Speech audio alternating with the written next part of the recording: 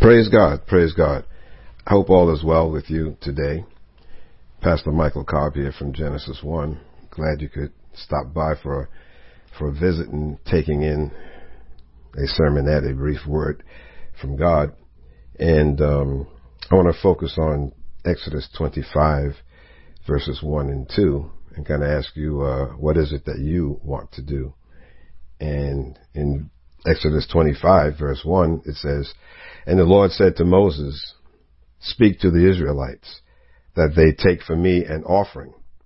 From every man who gives it willingly and ungrudgingly with his heart, you shall take my offering."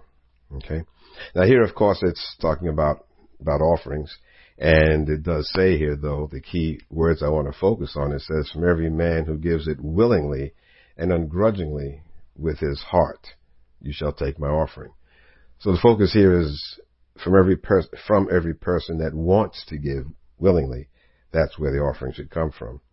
But the key words here are want to. You know, in Exodus 25, 1 and 2, we read about giving from a willing heart. Giving to God willingly and ungrudgingly basically boils down to whether or not we desire to give. I call this kind of attitude our want to, quote unquote. I call this attitude our want to. And I believe that without it, we will never do anything significant. Throughout many years of ministry, we've often had to press through a lot of negative things. Okay, yes, and we have a call from God on our lives, and we need something in addition to his call. We need to have a lot of want to. We need to have a lot of want to. Another word for that is passion. If you don't have passion in serving God and doing what God is calling you to do, then all is for nothing. Anything in life, for that matter, if there's no passion for it, but especially in the things of God. It's the thing that motivates us to work hard and to make sacrifices with a good attitude. Want to is a powerful thing. With it, we can do a job well.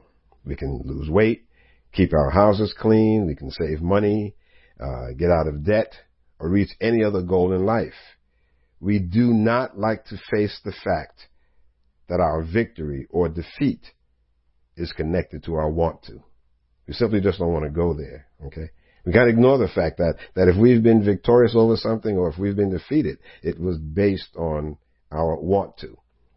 We're often really good, at laying the blame for failures in our lives on someone or something else.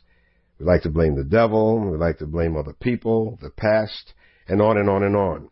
When usually the bottom line is that we do not have enough of the right kind of want to. It's because we don't have enough of the right kind of want to.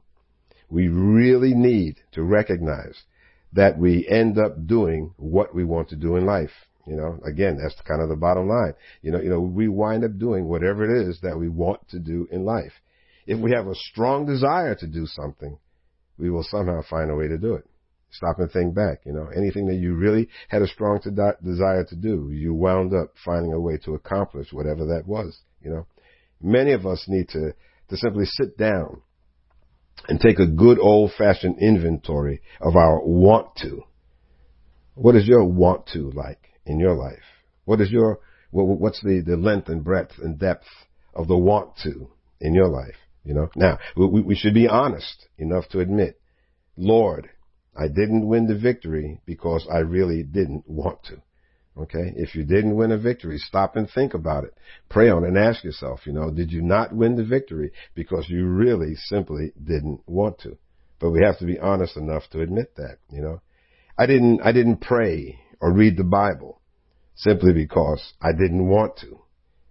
I didn't spend time meditating on the Word and praying and talking with you because I didn't want to.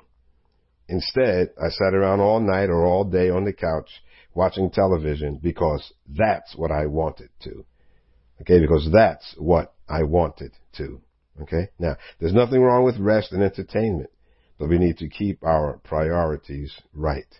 If we're missing reading our Bible, if we're missing time in prayer, you need to stop and ask yourself, if this is afternoon for you when you're hearing this message, stop and think, did I not pray with God this morning because, well, I simply didn't want to. There was something else I wanted to do. Okay. I didn't read the Bible this morning because, well, bottom line is I simply didn't want to.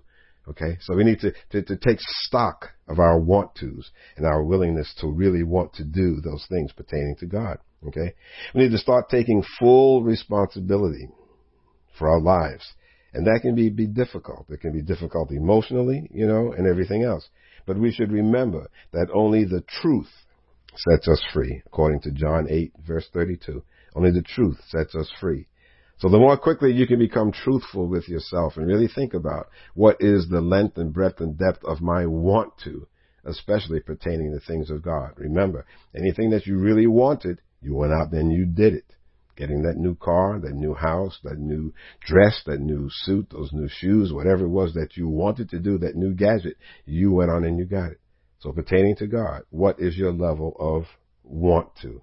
Okay? If we're going to serve God and be examples to others, we need to have good old sanctified want to. God is not interested in our good works if we're not doing them with a willing heart. Okay? So simply in closing here, ask God to give you His desires and cause you to want to what He wants. Amen? Amen? Ask God to give you His desires and cause you to want what He wants. Amen? Amen? Praise God. Hope this message has been a blessing and hope you have a wonderful and blessed balance of the day and week ahead in the name of Jesus. Amen.